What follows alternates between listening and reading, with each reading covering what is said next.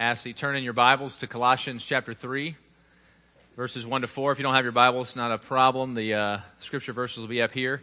Last week we looked at chapter 2 and saw Paul saying kind of what won't work as we pursue spirituality, namely following our heart, trying to get an emotional experience, or simply just being a religious, legalistic, moralistic person. All of those, Paul said, lead to destruction of our freedom and not the finding of it. And now in chapter 3, he comes to the positive side. He tells us what really will be powerful, what really will be transformative, what really will lead to freedom in your life. So hear God's word from Colossians chapter 3, verses 1 to 4. If then you have been raised with Christ, seek the things that are above, where Christ is, seated at the right hand of God. Set your minds on things that are above, not on things that are on the earth. For you have died, and your life is hidden with Christ in God. When Christ, who is your life, appears, then you also will appear with him in glory. This is God's holy word. Let's pray.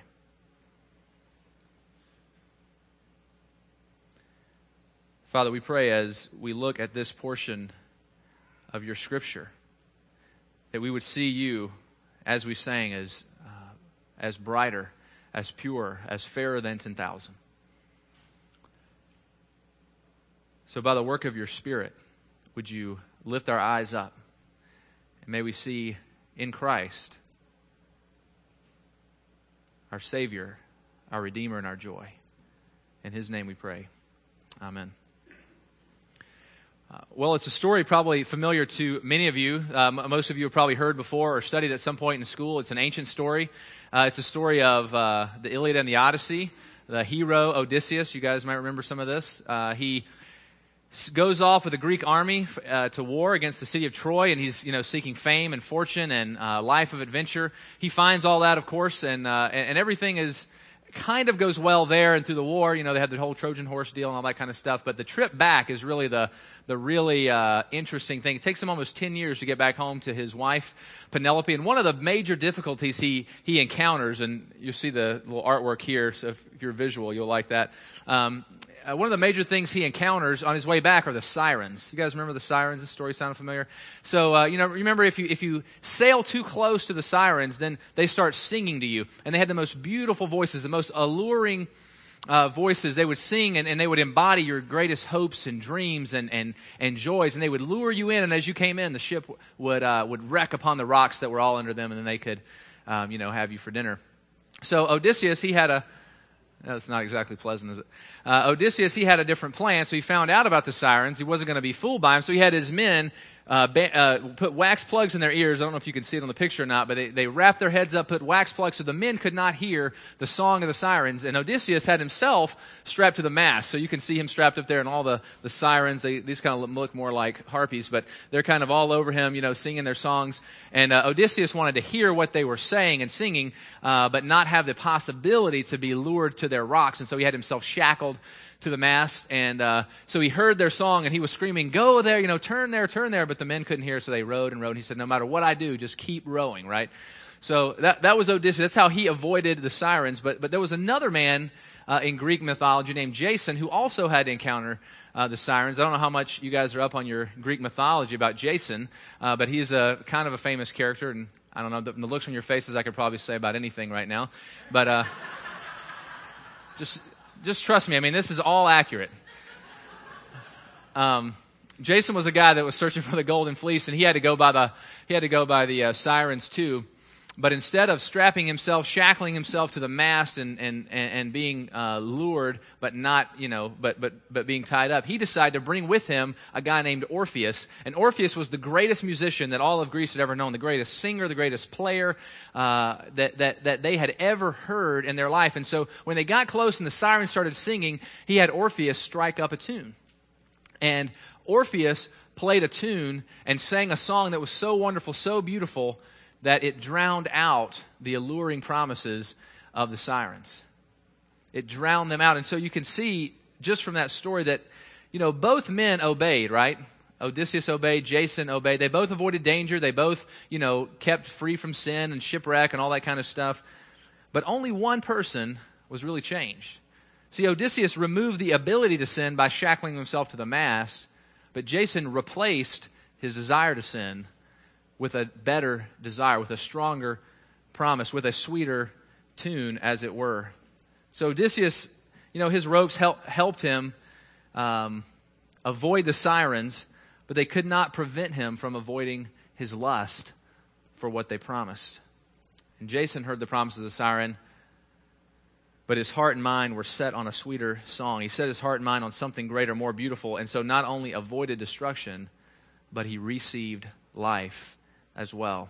And I think as we think about true spirituality or Christianity or just following Jesus, I think we often think about Odysseus' method. Like, my whole life is going to be obeying these rules, shackling myself to a mast, that I'll be hearing all these great things that other people are doing that sound so beautiful and alluring and sweet and promising, and I'll just have to shackle myself here and not be able to do anything. And that would be a miserable life indeed if spirituality were only the negative of resisting sin, but in fact, it is also the positive of hearing a more beautiful melody, of hearing a sweeter tune, of having better promises and a more beautiful Savior, having our hearts and minds focused on and captured by a more fascinating beauty.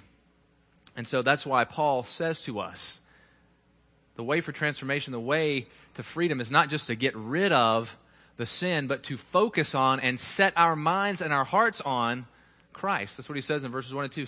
Seek the things that are above, where Christ is seated at the right hand of God. Set your mind on the things that are above and not the things of the earth. So Paul is saying, in a sense, be heavenly minded. Get your mind up where Jesus is. Focus your attention, your heart, all that stuff on him. And of course, as soon as you do that, you probably recognize, as I did, that there's a problem with spirituality like that. There's a problem that just naturally comes up and arises, and you've probably heard this before, because the criticism is, all this heavenly thinking, all this thinking about the, Jesus up in heaven, all that kind of stuff. But I got to live on earth. I can't live in heaven. I don't live on heaven. Have you met my husband or my wife or my kids? I live on earth. I have real problems. The world has real problems. We have to deal with those things. And so you probably remember, you guys have probably heard before, Christians are they're too heavenly minded to be of any earthly good.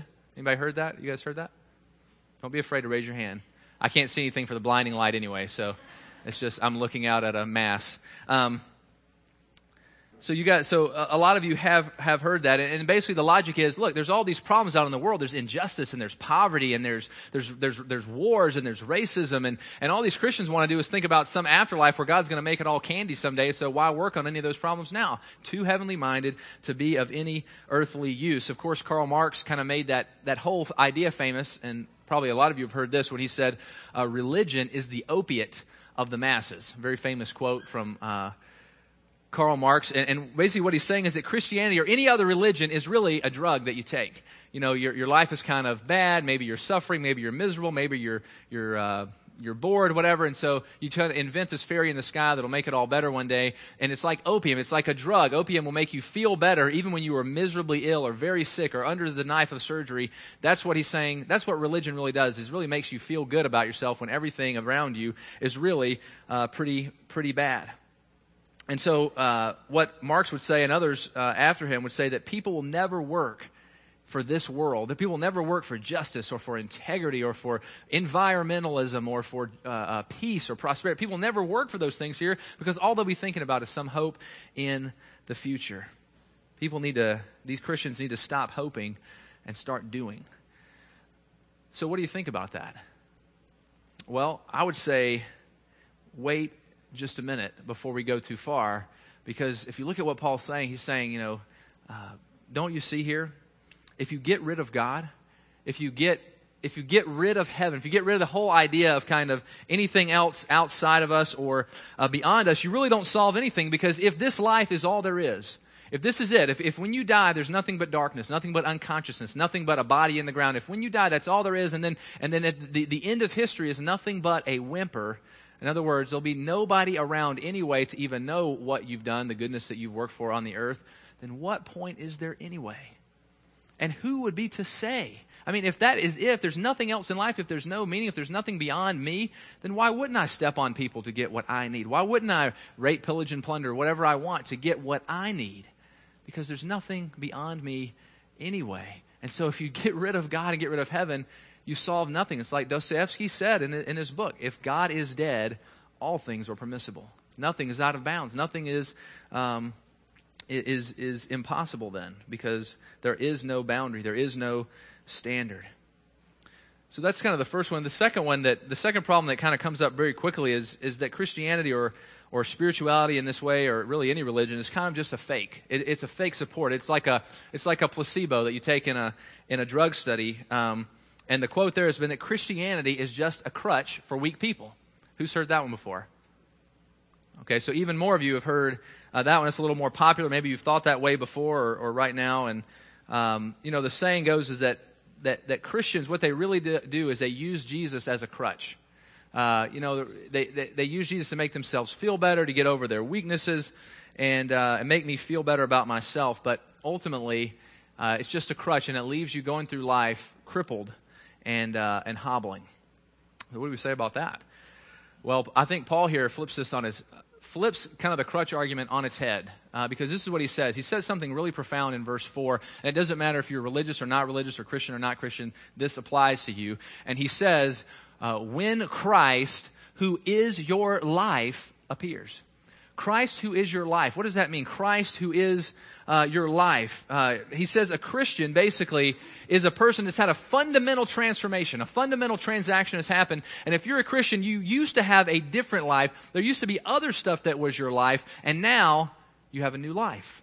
Christ is your life. He is the center of your being. You've heard people say things like, work is his life. His career is his life. Sports is her life. That relationship is really her life. In other words, all her world, all his world is built on that thing. And what Paul is saying is that whether you're religious or not, Christian or not, whatever, you have a life. You have a center. You have something at which you are thinking about, something which you're giving your heart away to, something that you are building your life around. You have a life too. Something that you rely on, that you lean on to impart meaning and purpose and significance into your life. And so Paul is saying, don't you see? It doesn't matter who you are. We all have our little crutches. We all have our crutches that we lean on. We all have our opium, our little drugs that we rely on to fill ourselves, to give us meaning. We all have a life. And Paul says we can fill that with whatever we want, but it's still, that is what we are building our life on. We might fill it with entertainment, with TV, with boyfriends, with girlfriends, with drivenness for career or money or education or whatever. We can fill it with a million different things. But whatever we fill it with, whatever we base it on, that is our life. So we all have, in a sense, a crutch. And you might say, this guy is crazy because I don't have any crutches. I rely on me. I rely on myself, my heart, my reason. That's what I rely on. And I would say, well then, even that is your crutch. Because you are relying on yourself and you are putting all your faith and all your trust that in the end, you are enough.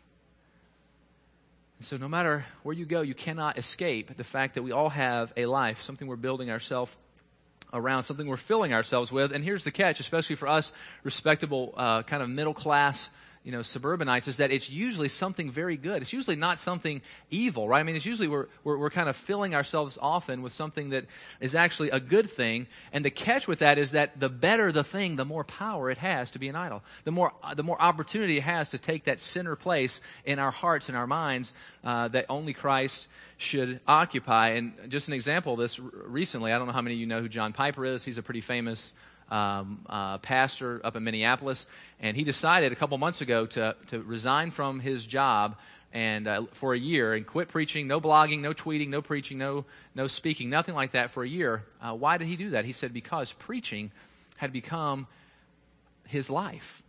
Preaching had become an idol in his heart. He said, I want to preach so bad I cannot stand it. What's better than preaching, right? For a Christian, and yet he had started to love preaching about Jesus even more than Jesus. And so he stepped down, admirably so, and hopefully we'll be back. The other thing that Paul shows us here is that whatever we choose to fill ourselves with, whatever kind of stuff in there, whatever idols we kind of choose, there's always this law of diminishing returns. We always get back less and less and give more and more. And the great prophet Axl Rose has something to say about that. And if you guys are Guns N' Roses fans, see, I spelled Axl right. That's the most important. This is a song, Mr. Brownstone. He said, "I used to do a little, but a little wouldn't do. So a little got more and more." I used to do a little, but a little wouldn't do it. So a little got more and more. It's the law of diminishing returns, because God has basically built the world that when we make our life anything else but Him, when we make supreme in our world anything else but what is supreme, namely Jesus, suddenly everything starts slipping through our hands. Suddenly we work for it more and more, and we receive back less and less, a law of diminishing returns. That's why St. Augustine said that all sin is really just disordered love. All sin is really just disordered love. In other words, we like the right things, but we just love them in the wrong order. So I love all these things more than Jesus. It's okay to love your wife and your kids and your money as long as you love them in Christ. And so Paul says that if you love anything more than Jesus, it basically slips away like sand in our fingers, it's like a mist, like a beautiful sandcastle you build on the beach, and then the next day the tide has come and it's nothing but a pile of wet sand. And so what he's saying is that if you love respect, if you work for respect, if you just, at the center of your life, you just want to be respected, you work for respect, you'll never be respected. You'll lose it. It'll slip away from you. If you idolize your children or your family, you'll end up actually damaging them. If you love money, you'll never be satisfied with money. That's why Rockefeller, when he was the richest man on the earth, asked, "How much money is enough?" He said, "$1 more." If you love it, you can't be satisfied with it. It's like that's the way that God has built the world. If we love anything chiefly in and of itself, we lose it, and it slips away and ends up a pile of wet sand. And what Paul is saying is that, like Jason, it's not enough just to say, don't do this, don't do that. We have to hear a sweeter song. We have to hear a sweeter tune. We have to hear a better melody, something with more power. And so the question this morning is really, what is your life? What are you building your life on? What is your crutch? What is your drug? What are you filling yourself with? A couple questions you could ask yourself, it would be, Paul's talking about setting his heart and mind on things, would be, where does your heart and your mind go whenever you have time to think, time to fantasize? Where does your heart and mind go at that point? What is it that drives you? What is it that if you lost this thing, it would be like losing your life? Your life just wouldn't be really worth living anymore. That's how we know what's kind of become our life. And what Paul is saying is that power comes in your life, freedom comes in your life when you get your loves ordered, when you get your loves in the right order, when you love the supreme thing supremely, namely, of course, Jesus. And he says this has a ton of power in our lives, and it's very relevant. It can do several things. The first thing it can do is it has the power to refine, the power to redefine. Power to redefine us. And Paul uses what in Scripture is actually an odd phrase. If you've read much of Paul, you'll notice he's always talking about being in Christ, in Christ, in Christ. And here he mentions 4 times being with Christ, which is pretty rare in the New Testament. And so you see in 2:20, if with Christ you died, 3:1, you have been raised with Christ, 3:3, your life is hidden with Christ, 3:4, you will also appear with Him. And what Paul is saying there is, if you have believed on Jesus, then you're with Him. If He is your trust, if He is your life, you are with Him. And everything that is true of Him is true of you. All of His righteousness is your righteousness because you are with Him. He is in heaven and you are too because you are with Him. And that has the power, Paul is saying, to redefine us. Lots of people, lots of things are clamoring to define us as people. If you don't believe that, just watch a commercial sometime. You'll see they're trying to define you as a certain kind of person, so you'll buy their product. And what Paul is saying is that once our loves get ordered around Him, that we can do that because we are with Him. And we can say to all the other things that would seek that supreme place in our life and say, you are not my life. You do not define me.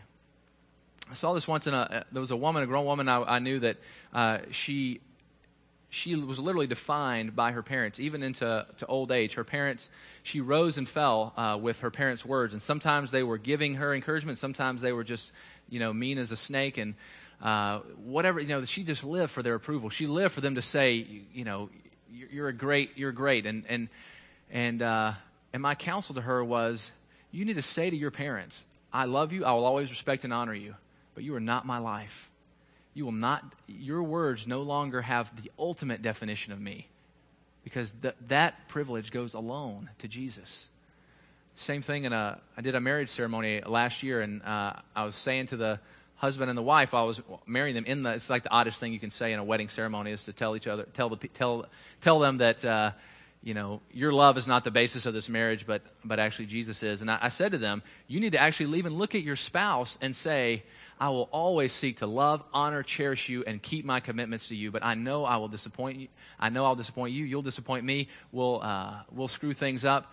And at that point, I'll be able to say, I can forgive you because you are not my life.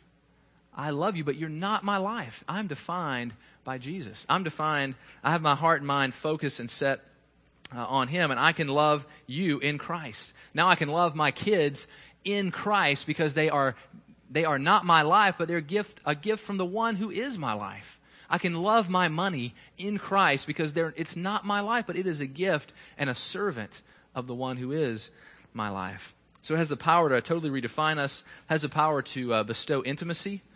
You see that in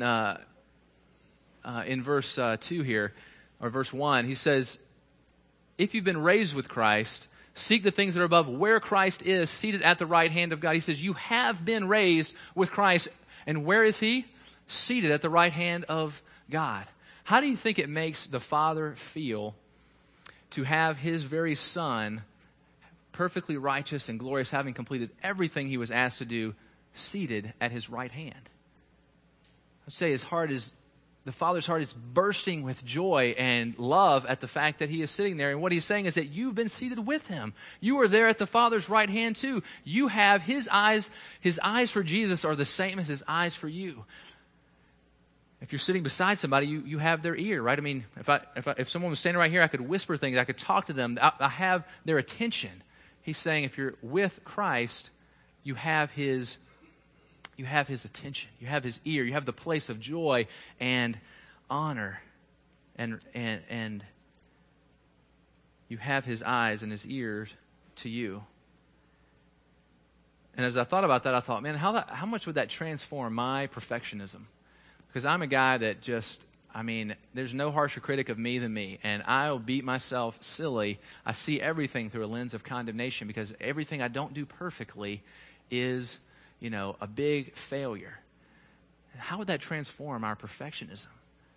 Suddenly, I wouldn't have to live to be perfect. Being perfect would not be my life anymore. Being respected and honored by people would not be my life because I'm already at the place of respect and honor. I already have the Father's ear. I'm already seated with Christ, raised with Him at the Father's right hand. So we can't just take our eyes and our heart off of those things. We have to replace that by setting them on, focusing them on Christ. So the next is the power of security. The other power He provides, the other sweeter melody that Christ plays is really to give us the power of security. And He says that in verse 3 here. He says, you have died and your life is hidden with Christ in God. When you first read that, it kind of sounds like, it's kind of bad news. I mean, you mean that my life is obscured? I'm kind of like locked away somewhere in an attic. I'm hidden away and nobody even really sees me anymore. But that's not really the force of the language at all. What He's saying is what things do you hide? What things do you lock away for safekeeping? What things do you hide in your home that you wouldn't want anyone else to get? Your valuables, right? Your treasures, the things that you value and treasure the most, those are the things that you hide away. Those are the things you protect and lock. And what He's saying is that if you're in Christ, if you believed on Him, suddenly you've been locked, you've been secured, you've been hidden with Christ in God.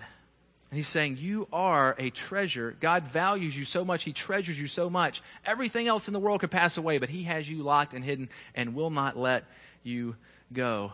And this is a big deal because security is one of the biggest idols in our culture. I mean, we think about our financial security or our relationship security is so big that kind of defines us. We want to be, we look at our bank statements or our bottom line, our net worth, or who we're with or not with, and that is what is defining us. And what Paul is saying is,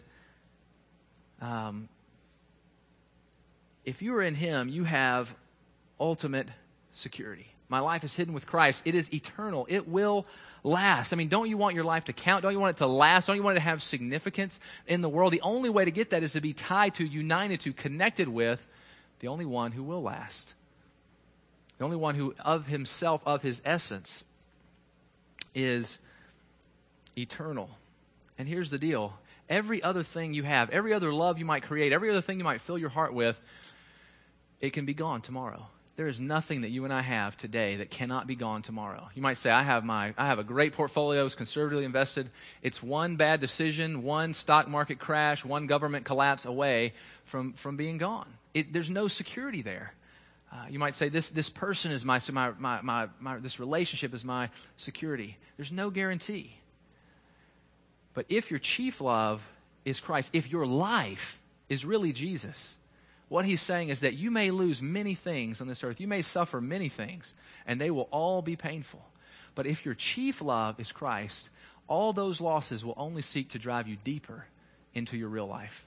All those losses will only seek to drive you deeper into, focus more, set your mind and heart further on Christ, and you will have eternity because you have security there. So the power of security, and lastly, the power of recognition. And I think maybe this one might be the most powerful for us because I don't know of a single person that just simply doesn't want to be noticed, that just doesn't want to be called out, that doesn't want to be applauded, doesn't want to be recognized. You know, they built the whole sitcom Cheers on going to a place where somebody knows your name. That is that's the essence. And I think what Paul says here is pretty amazing because in verse 4 he says, when Christ, who is your life, appears, so Christ is going to appear, but he says, then you also will appear with him in glory. You will also appear with him in glory. So Paul is saying what is temporarily concealed will one day be eternally revealed. In other words, nobody can promise that you're going to get noticed or applauded or recognized here on this earth. But Paul is saying if you are in Christ, if you're hidden with him, if your real life is with him, then there will be a day when what is temporarily concealed, namely your life with him, will be eternally revealed. And all the earth, all of creation will look and see and behold the sons and the daughters of God. You will be with him in his entourage when he appears. You will appear with him. You will be recognized. You may feel very hidden now. You may feel very isolated now. There is a day where he says what is temporarily concealed, what is temporarily hidden, will be eternally revealed. And how do you get this? How do you get this kind of power in your life? Well, Paul says, really, you must die. He says that in chapter 2. He says it in verse 3 here. He says, you've died and your life is hidden with Christ. You have to die with Christ in order to be raised with him. You have to die to all the other chief loves that you would order in your life, to die to all the other things that you would give supreme value to, and trust that Christ is a sweeter song. Believe that Jesus is actually a better tune, a more alluring promise than whatever the sirens tend to offer you. And the good news is this: that connection to him, that union with him, is not something you work for, not something you're going to gain, not something you're going to earn the merit badge for. It's something that comes as a solitary gift from Christ himself, who has died and has been raised again for your sins and for his glory. So friends, what is your life today? What are you building your life upon? Will it last? Where are you setting your heart and your mind and your dreams and your affections? What Paul says is if we love the supreme thing, everything else will find its rightful place beneath him. May Christ reign in our hearts today and forever. Let's pray. Father, we rely on you now because the siren's call is so powerful, so alluring, so promising, making us many promises of satisfaction and joy and delight. And I pray you would help us have faith to believe that you are a sweeter song, a more beautiful melody, a grander vision, encapsulating all of reality. Come and reign in our hearts. May we die to ourselves and live to Christ. In Jesus' name, amen.